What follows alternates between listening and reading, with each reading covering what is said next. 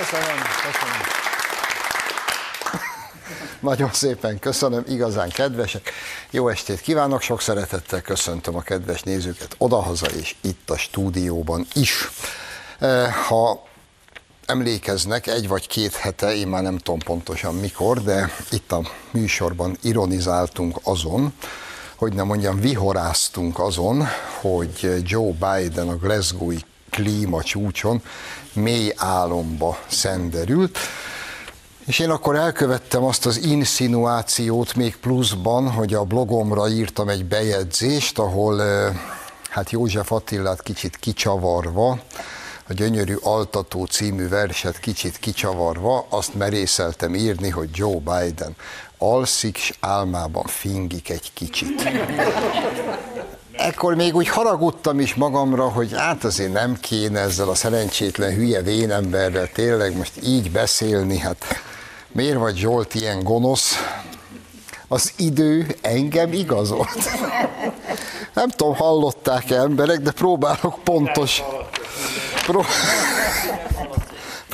pontosan fogalmazni. Történt a következő ugyanezen a Glasgow-i klímacsúcson, 1 nappal azután, hogy Biden bácsi mély álomba szenderült, tartottak egy fogadást. A szundikálás után most Biden farlehellete okozott botrányt a Glasgow-i klímacsúcson. Camilla Cornwalli hercegnő személyes jelenlétében szellentette el magát Joe Biden a Glasgow-i klímacsúcs egyik előkelő rendezvényén, amely a beszámolók szerint oly hosszú, oly hangos és eltéveszthetetlenül az amerikai elnökből rottyant elő, hogy azt képtelenség volt figyelmen kívül hagyni.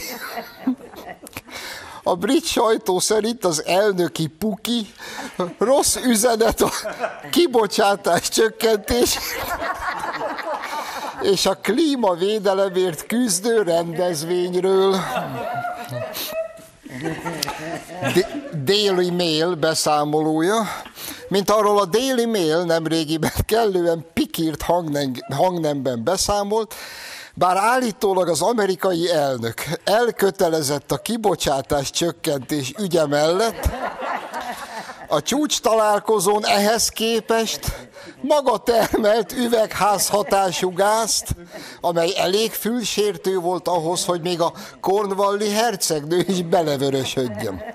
Camilla Cornwall hercegnője maga idézte fel a kellemetlen esetet, elmesélve, az elnökkel a Kelvin Grove művészeti galériában tartott fogadáson találkozott, amely egyebek mellett Károly herceg és Boris Johnson brit miniszterelnök is tiszteletét tette.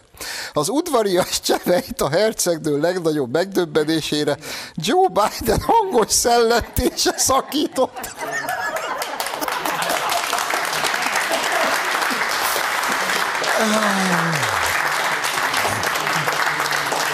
Emberek, ez önmagában is csodálatos, de ha belegondolunk, hogy ez a vén barom, ez az USA elnöke, akkor azért elég szomorú a helyzet. No, se baj, kalandozzunk haza az Egyesült Államokból, ott úgyis rossz az illat mostanában. Kalandozzunk, egy pillanatra hadd idézzem ide Sigmund Freud mestert, ugye ő foglalkozott először az elszólásokkal, és ő azt írja a Mindennapi Élet pszichopatológiája című fantasztikus művében, hogy minden elszólásnak megvan a maga oka. És ezek az elszólások az esetek döntő többségében, hát hogy is mondjam, csak komoly önleleplezések is egyben. Nos, akkor nézzünk meg egy néhány másodperces kis összeállítást, ami szeretve tisztelt Márki-Zay Petinkről. Figyeljenek nagyon! A rendszerváltás előtt is. Jobboldali volt. Mi a baloldalon? Sosem voltam fideszes természetesen. Mondom ezt én, aki 2010-ig a Fideszre szavaztam. Hát ez ilyen elképesztően egyszerű. Na, azért a legjobb az iméntiek közül az mégiscsak az, hogy én már a rendszerváltás előtt is baloldali, bocsánat, jobboldali volt. Ebben az egyben nagyjából, mint sebben a tenger, minden benne van. Ugye, miről szól ez az egész történet?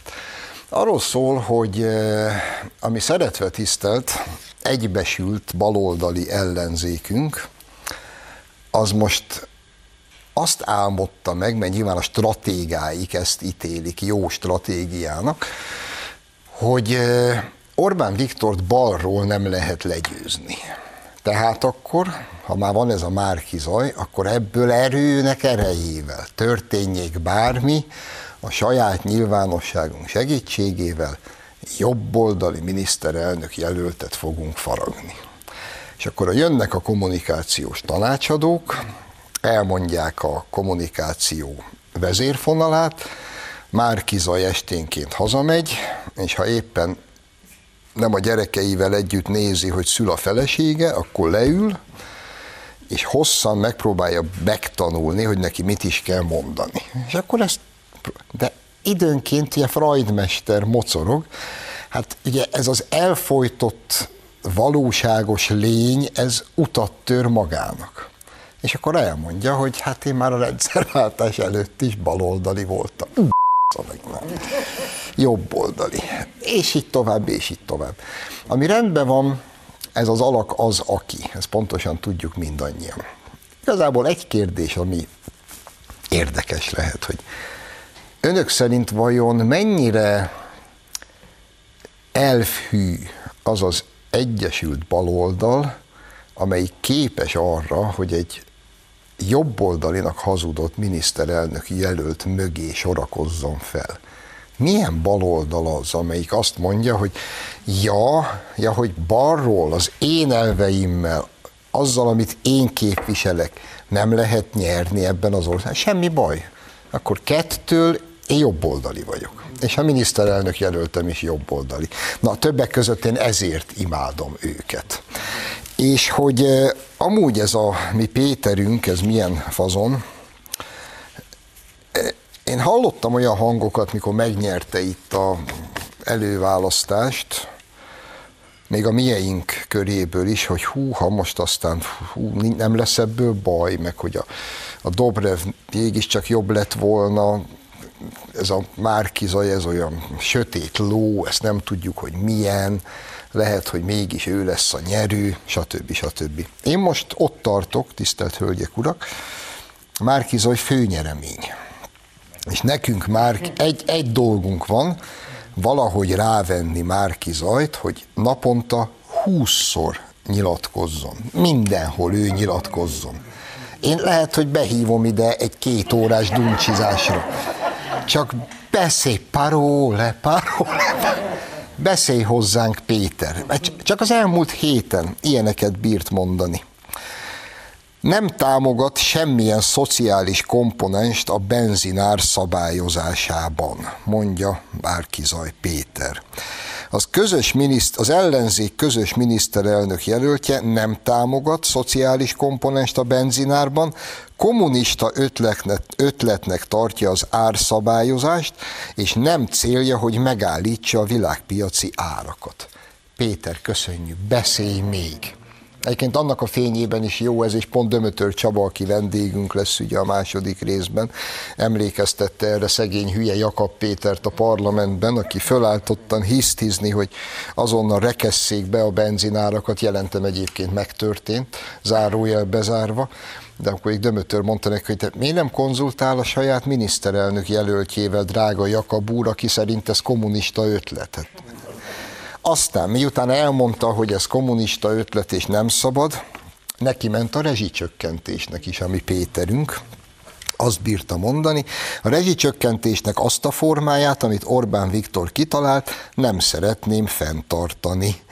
Azt mondja, hogy ostobaság, hogy meg lehet állítani a világpiaci árakat a határon. Ilyeneket beszél. És ez jó. Ha van konszenzus ebben az országban, valamilyen ügy mögött, hát az például a rezsicsökkentés ügye. amögé mindenki felsorakozott, és az, hogy itt 10 éve nem emelték a rezsiárakat, ez egész egyszerűen páratlan, és ez mindenkinek jó. Főleg annak tükrében, hogy most hogy néz ki Nyugat-Európa, és hogy ott milyen árak vannak. Ehhez képest jön a Peti, és elmeséli, hogy ő ezt nem szereti, meg kommunista ötletnek tartja, meg nem fogja fenntartani, ha majd győz. Beszélj még hozzánk, Péter. Persze fölmerül ilyenkor rögtön a kérdés, hogy ők is tudják, hogy a rezsicsökkentés mögött gyakorlatilag 100%-os konszenzus van Magyarországon. Akkor miért beszél ez a baromállat ilyen hülyeségeket? Erre is kiderült a válasz. Ez se olyan bonyolult. Hát mindenki onnan beszél, ahonnan jött. Ugye van neki szép hosszú önéletrajza, már mindent leírt magáról, fele se igaz, de leírta.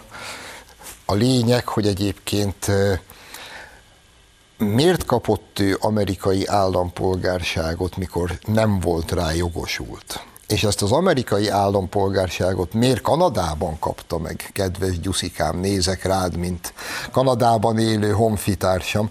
Hogy is fogalmazzak, ez a Kanadában kapom meg az amerikai állampolgárságot, amire egyébként nem vagyok jogosult, na tudják, emögött azért nem is olyan enyhe, olyan Joe Biden-i titkosszolgálati stih szokott feltünedezni. De nem állítottam semmit, én csak kérdezgetek.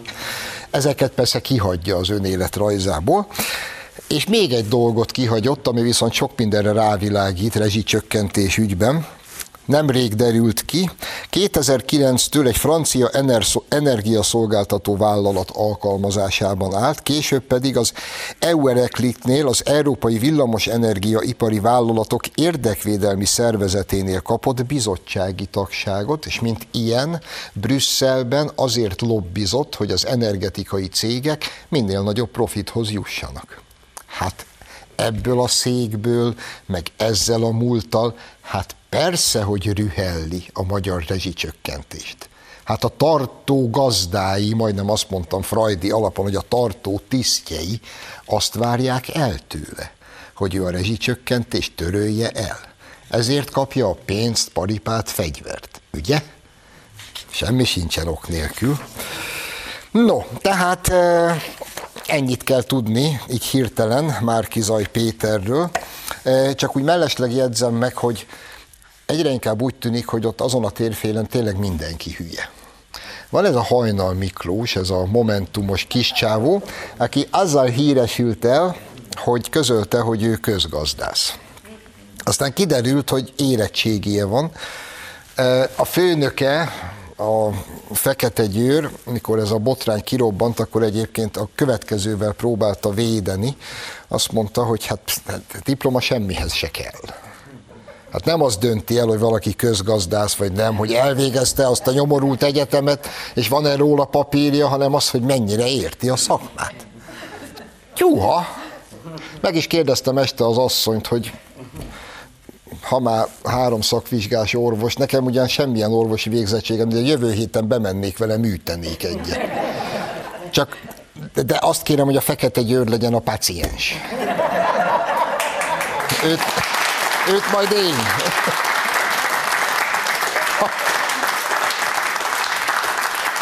Ha már egyszer semmihez se kell papír, és miért nem üthetném meg a fegyőrt én? Semmi extra, kiveszem a manduláját. Na, de hogy visszatérjünk Mikihez, miután így úgy elült ez a kis ügy, hogy ő sztárközgazdász diploma nélkül, ezek után a Facebookján, ahol magáról ömleng, hirtelen országgyűlési képviselőnek nevezte magát. Igaz, hogy még a büdös életben nem indult semmilyen választáson, országgyűlési, meg pláne nem, és egyáltalán nem országgyűlési képviselő, de ez kicsit sem akadályozta meg őt abban, hogy ezt írja magáról a saját honlapján. Ami tök jó. Én szeretném, hogyha tele lennénk ellenzék részéről ilyen közgazdászokkal és ilyen országgyűlési képviselőkkel. Mindenki maradjon meg ilyennek. És ha már arról beszéltünk, hogy ott mindenki hülye, hát akkor eljutottunk a csúcspontra. Van nekünk ez a főpolgármesterünk, ugye? A Gergő. A Gergő, aki miután kijött a hír, hogy eladni készülődnek éppen a városházát, hát nyilvános idegösszeomlást kapott, elkezdett hisztériázni, örjöngeni, hogy ebből semmi nem igaz. Ebből a semmi nem igazból, meg fake news, meg nem olvasok többet Indexet, ilyeneket mondott, ebből egy hét alatt jutottunk el odáig, hogy elmondta, hogy hát igen, voltak ilyen tervek, mert megbíztunk itten embereket, hogy találják ki, hogy mit kéne csinálni, és volt egy ilyen felvetés, így, mi ezt természetesen elvetettük. Aha, ehhez képest ma, péntek van, most így beszélgetünk, Anonymous barátunk, a kis állarcos rác, ma kihozott egy újabb hangfelvételt. Hallgassunk csak bele!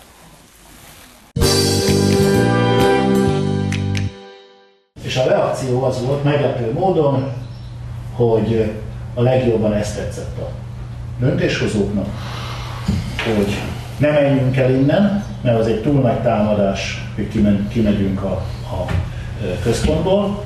Ez egyébként nem nyilvánvalóan, számomra nyilvánvalóan most a legjobb beütevő telke a fővárosnak. Hogy aztán ezt lehet, nem lehet, civilek, zöldek, stb. Ez egy másik kérdés, tehát ezt hogy kell érzékenyíteni a társaságot ahhoz. És ha van érdeklődő, akkor adjuk el az egész épületet. Itt a régi városfal, a régi városfalon kívül maradjon a fővárosé, és nézzük meg, hogy ezt az épületet, ezt a 60 000 négyzetméteres épületet valaki megvennie. Emberek, ebben a legfontosabb, hogy ez a bizonyos ember, Barcs úr, aki a fővárosi vagyonkezelő vezetője, ez most már nem egyszerűen arról beszél, mint a múltkori hangfelvételen, hogy volt ilyen terv, itt arról beszél, és cáfolja meg megint a főnökét, a Karácsonyt, hogy miután az a bizonyos Karácsony által hivatkozott tanulmány, hogy mit kéne csinálni, elkészült, az után mondták azt a főváros vezetői, derül ki az új hangfelvételből, hogy az összes variáció közül a legjobb az eladás, ezzel kezdjünk el tárgyalni. Erről szól ez a történet. Karácsony minden nap hazudik valamit, Anonymous meg minden nap leleplezi.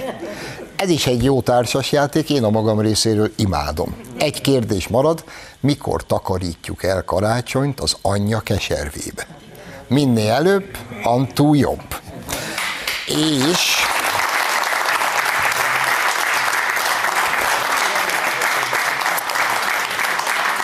végezetül kicsit visszaugrunk nyugatra, Nyugat-Európába, most egészen pontosan Németországba. Tisztelt Hölgyek és Urak, ha jól emlékszem, talán Dortmundban jelent meg, de lehet, hogy Düsseldorfban, de annyira mindegy egyébként, hogy az elképesztő.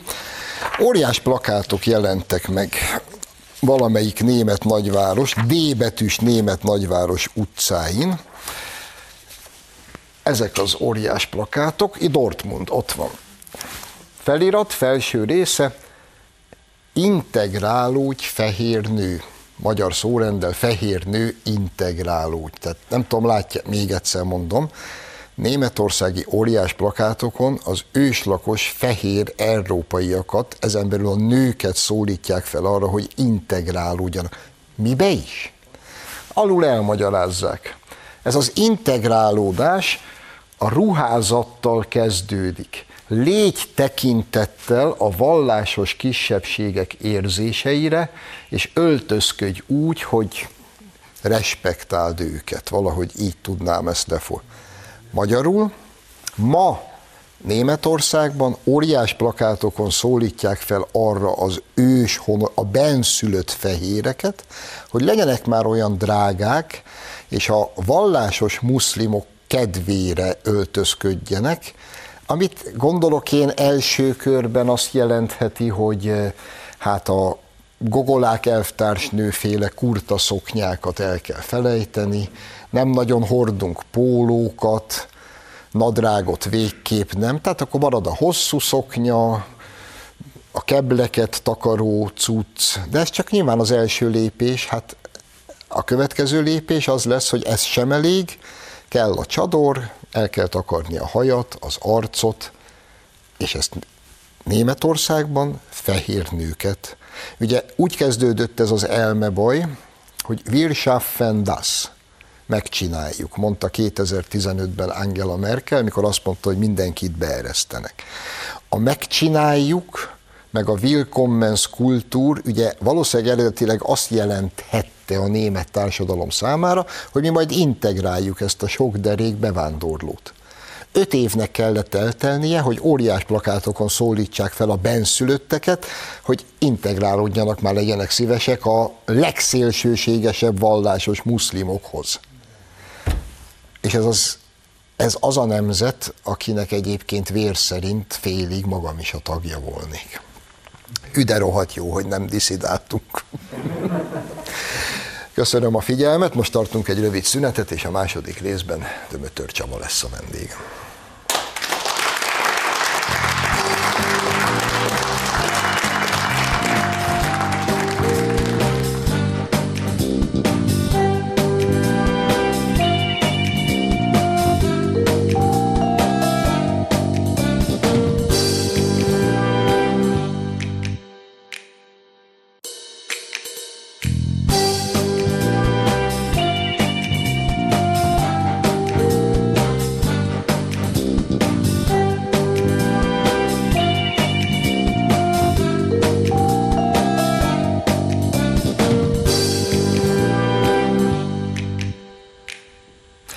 Folytatjuk a műsort, vendégem tehát itt a stúdióban Dömötör Csaba parlamenti államtitkár. Szervusz Csaba, köszöntelek. Sziasztok!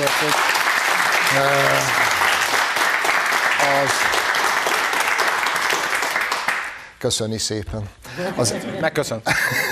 Az első részben, hogy is mondjam, csak elég jelentős mennyiségűt kacaráztunk azon, amit egyébként te tettél fel a Facebookodra, és amelyen Márki-Zay Péter reménytelen küzdelme látható Sigmund Freuddal, amikor is ugye folyamatosan elszólja magát, hogy ő ki is valójában.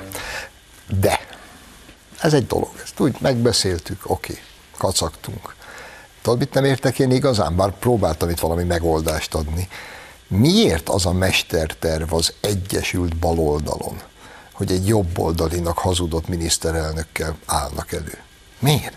Nem tudom, hogy mestertervre, de nem is igazán ez érdekel minket. Mondhatnánk azt, hogy egy ilyen közéleti vagy politikai identitászavar az a baloldal magánügye, vagy Márki-Zay Péter magánügye, csak ennél nagyobb a tét.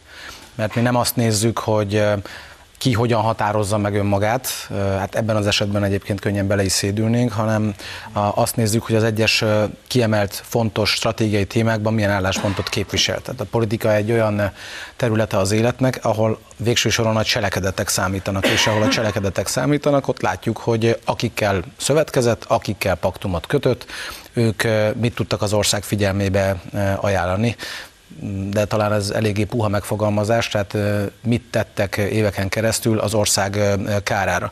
És hát pár hete tudjuk, hogy ki a baloldal aktuális miniszterelnök jelöltje, de azt is látjuk, hogy nincsen egyetlen olyan területe a politikának, ahol egy kicsi mákszemnyit is más képviselne, mint a 2010 előtt regnáló alakulat, akik most egyébként megint kopogtatnak. Egy különbség van a korábbiakhoz képest, hogy most más tolnak az előtérbe, és ilyen szempontból mindegy, hogy egy olyan embert, aki jobboldalinak határozza meg magát, majd utána baloldalinak, hogyha a tetteket nézzük, és az állásfoglalásokat nézzük, akkor egy baloldali politikusról van szó. Jó, megértettem.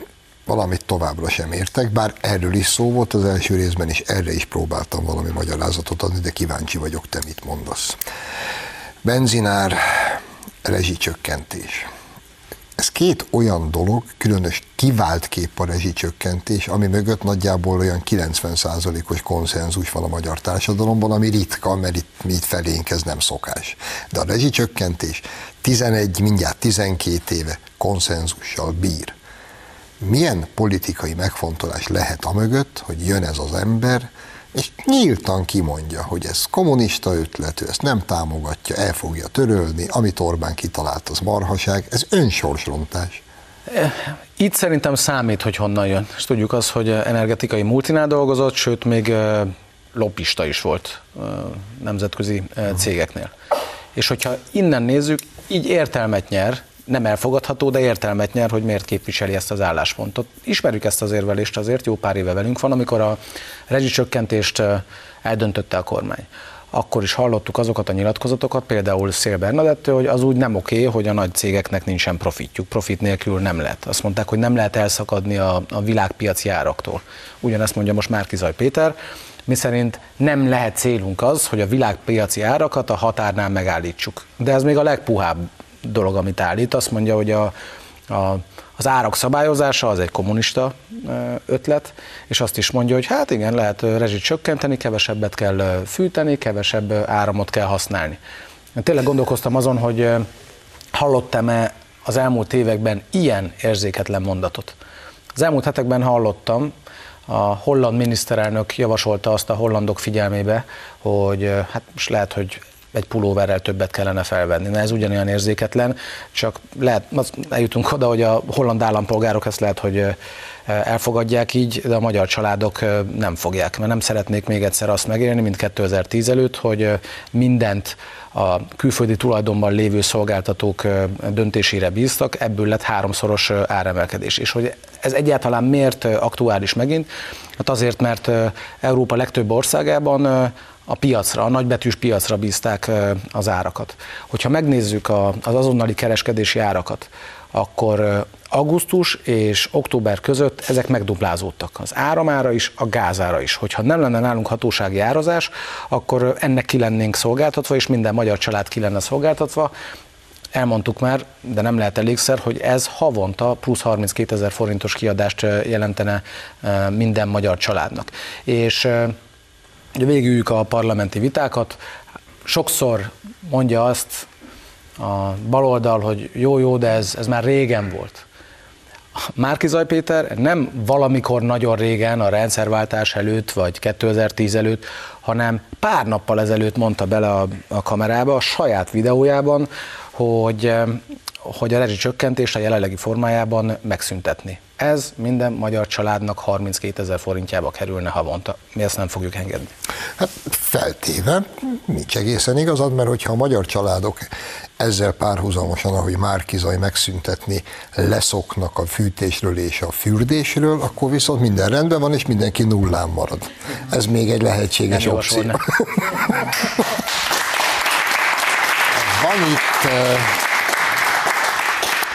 Van itt még egy szál, még egy darabig maradjunk Márki-Zaynál, ami engem fölöttébb zavar.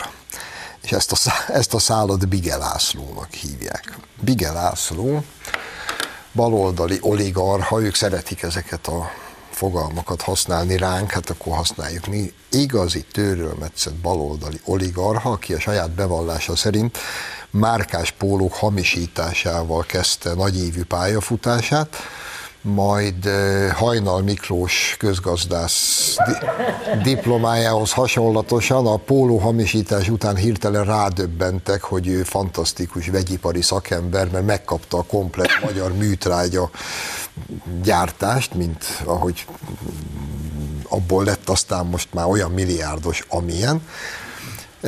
Majd egy kicsit beszélj arról, kérlek, hogy miért is van ez a drága ember amúgy, most nem tudom, házi őrizetben van, vagy valamiben van. De ez a Bige László, ez ugye most bejelentette, hogy ő annyi pénzt ad Márki-Zay Péternek, amennyit csak Márki-Zay Péter szeretne, mert hogy az egyetlen ember, aki közel áll a szívéhez, Márki-Zay Péter. Szeretem ezeket a coming outokat, de ki ez a Bige László? Hát érdekes vonatkozás ennek az ügynek, hogy a baloldali sajtóban olyan, hogy baloldali oligarcha nem létezik. Márpedig nekem nem műfajom, de hogyha bárki kinyitja ezeket a listákat, évente készülnek kik a leggazdagabbak Magyarországon. Nem tudjuk, hogy ezek mennyire pontosak, de hogyha megnézzük a szereplőket, akkor a túlnyomó többségük baloldalhoz köthető értékrendválasztásában, vagy éppen politikai kapcsolatait tekintve, vagy éppen politikai aktivitását, múltját tekintve. Vagy éppen vagyona eredetét tekintve. Hogy arról ne is beszéljünk. Nagyjából 80-20% oda nekik. És erről valahogyan nincsen szó. És ez egy nagyon hosszadalmas lista. És elidőzhetnénk azon, hogy beszélünk arról, hogy micsoda elképesztő vagyonon ül ez az ember. Ennek vannak érdekes elemei, amikor a családtagjai egy óriási elejtett elefánt mellett pózolnak. De az nem járta be a 444-et ez a egyáltalán fotó. nem, a baloldali állatvédők nem háborodtak föl, de talán nem is ez a legfontosabb része. Amikor azt mondja, hogy Márki-Zay Péternek bármilyen pénzt megad, akkor tegyük fel a kérdést, hogy miből keletkezhetett ez a vagyon. És nem mellékes körülmény az, hogy egy gigabírságot kapott nemrégiben az ő cége kartellezésért.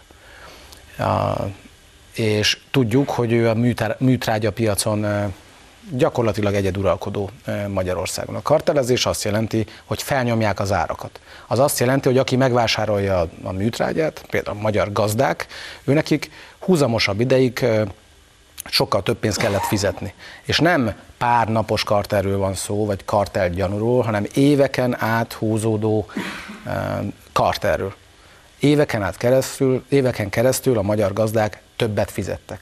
Tehát, hogy ezek után ő azt mondja, hogy bármennyit kér Márki-Zay Péter, ő meg fogja adni, akkor mi inkább arra kérnénk, hogy menjen el a gazdákhoz, és tőlük kérdezze meg, hogy mennyit kellene visszafizetni. Az lenne a helyes.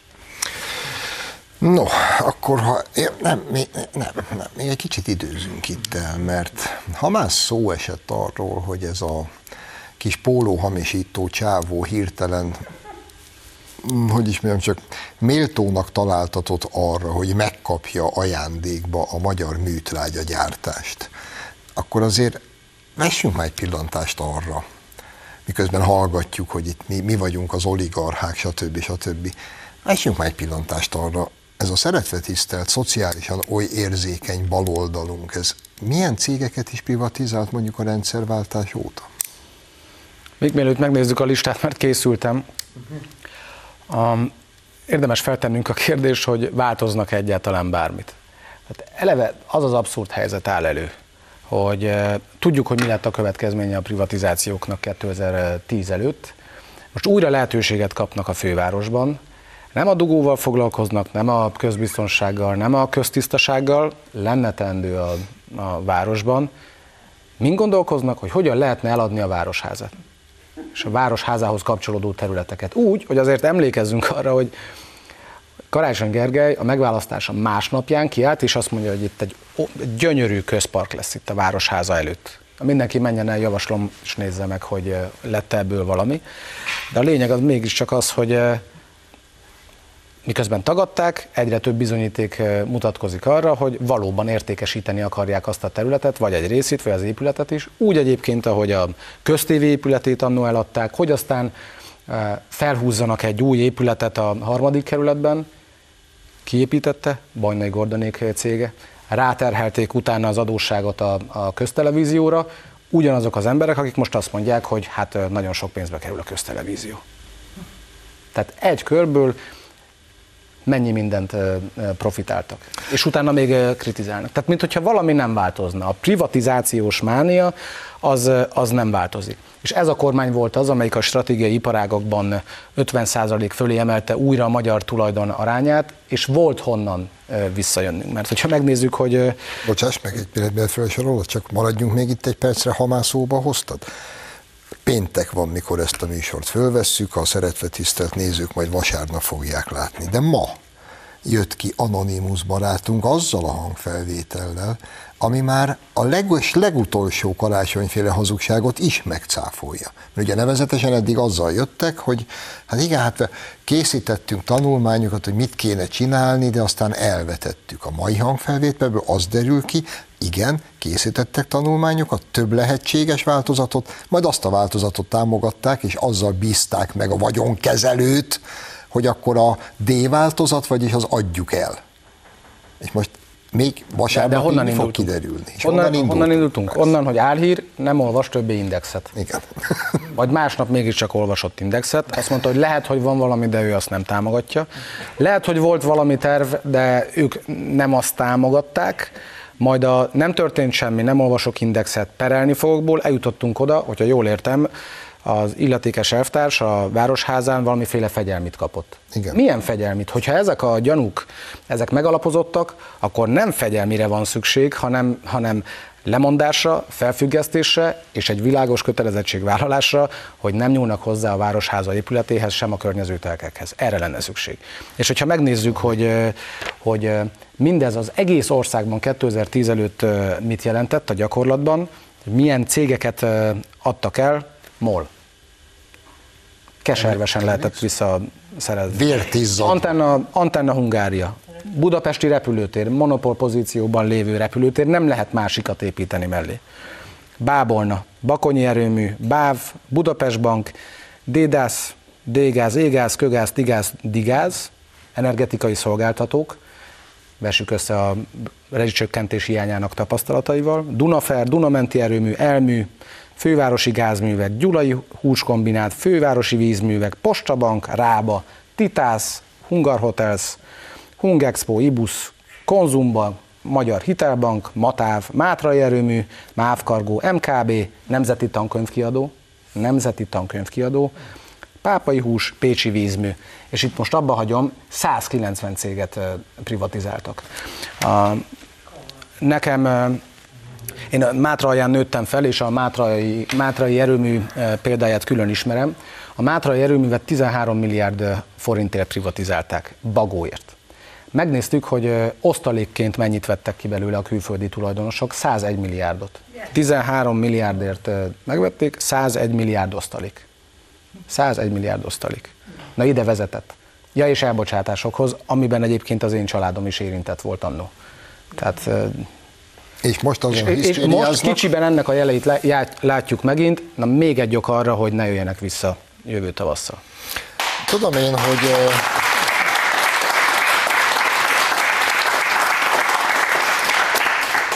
én, hogy ezek ilyen nagy szavak, de hagy kockáztassam már meg. Az a politikai erő, amely közhatalmat gyakorolva a nemzeti vagyon legértékesebb, legfontosabb, egyben amúgy stratégiai, mert a közműszolgáltatás, ha az nem stratégiai vagyon, akkor mi az? Ha ezeket a vagyonokat, és bocsáss meg, még egy fél mondat, emlékeznek még, mikor nem tudom, melyik közműszolgáltatót eladták, és Horn Gyuláék szerződésben beleírták a francia privatizátor cégnek, aki egyébként szerintem mellesleg jegyzem meg francia állami cég volt, mert a francia államnak valamiért megérte, csak a magyarnak nem. Beleírták a szerződésbe, hogy garantálják a 8%-os profitot. Eszköz arányos profit, 8%, ha jól emlékszem, 15 évig a Mátrai erőműnél is ez volt. Olyan privatizációs szerződés, ahol a privatizátornak garantálják a profitot. Na, ilyet én is szeretnék kötni. De visszatérve az eredeti mondanomhoz, még egyszer mondom, aki közhatalmat gyakorolva a nemzeti vagyont és annak stratégiai részeit is, amúgy ráadásul áron alul és ilyen feltételek mellett eladja, az szerintem hazaárulást követel. Pont. Ne. Állandóan zokon veszik, amikor kemény jelzőket kapnak. És el szoktuk nekik mondani, hogy a cselekedetek azok meghatározóak. Tehát ne vegyék zokon a kemény jelzőket akkor, hogyha meghatározó ügyekben mennek az ország érdekei ellen.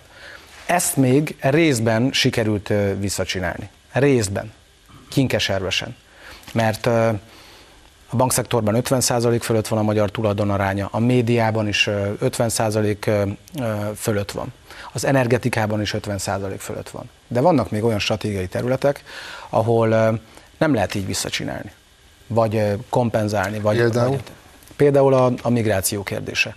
Mert megint csak visszakanyarodva az aktuális baloldali miniszterelnök jelölt ügyéhez, látszik, hogy abban is ugyanazt képviseli. Egy különbség azért van, most nyíltan beszélnek arról, hogy erről most nem fognak beszélni a kampányban. Nem rakják majd plakátra.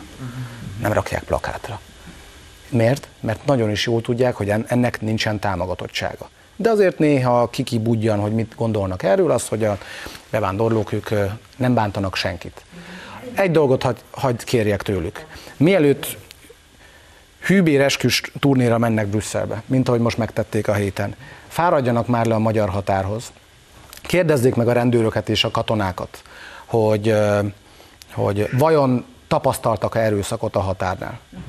Ott súlyos történeteket fognak hallani. Például az elmúlt hetekben az egyik rendőrt vagy katonát fejbe dobták, úgyhogy kórház lett a vége. Kerítésen túlról, ekkora kővel, és ezek folyamatosak, ezek az erőszakos betörési kísérletek. Annyi a különbség a lengyelországi állapotokhoz képest, hogy nálunk nem ezernyi tömeg, vagy nem ezres nagyságrendű tömeg érkezik, hanem ezernyi kis csoport. Az elmúlt napokban is egy olyan kamiont állítottak meg, amelyben több mint 100-an voltak.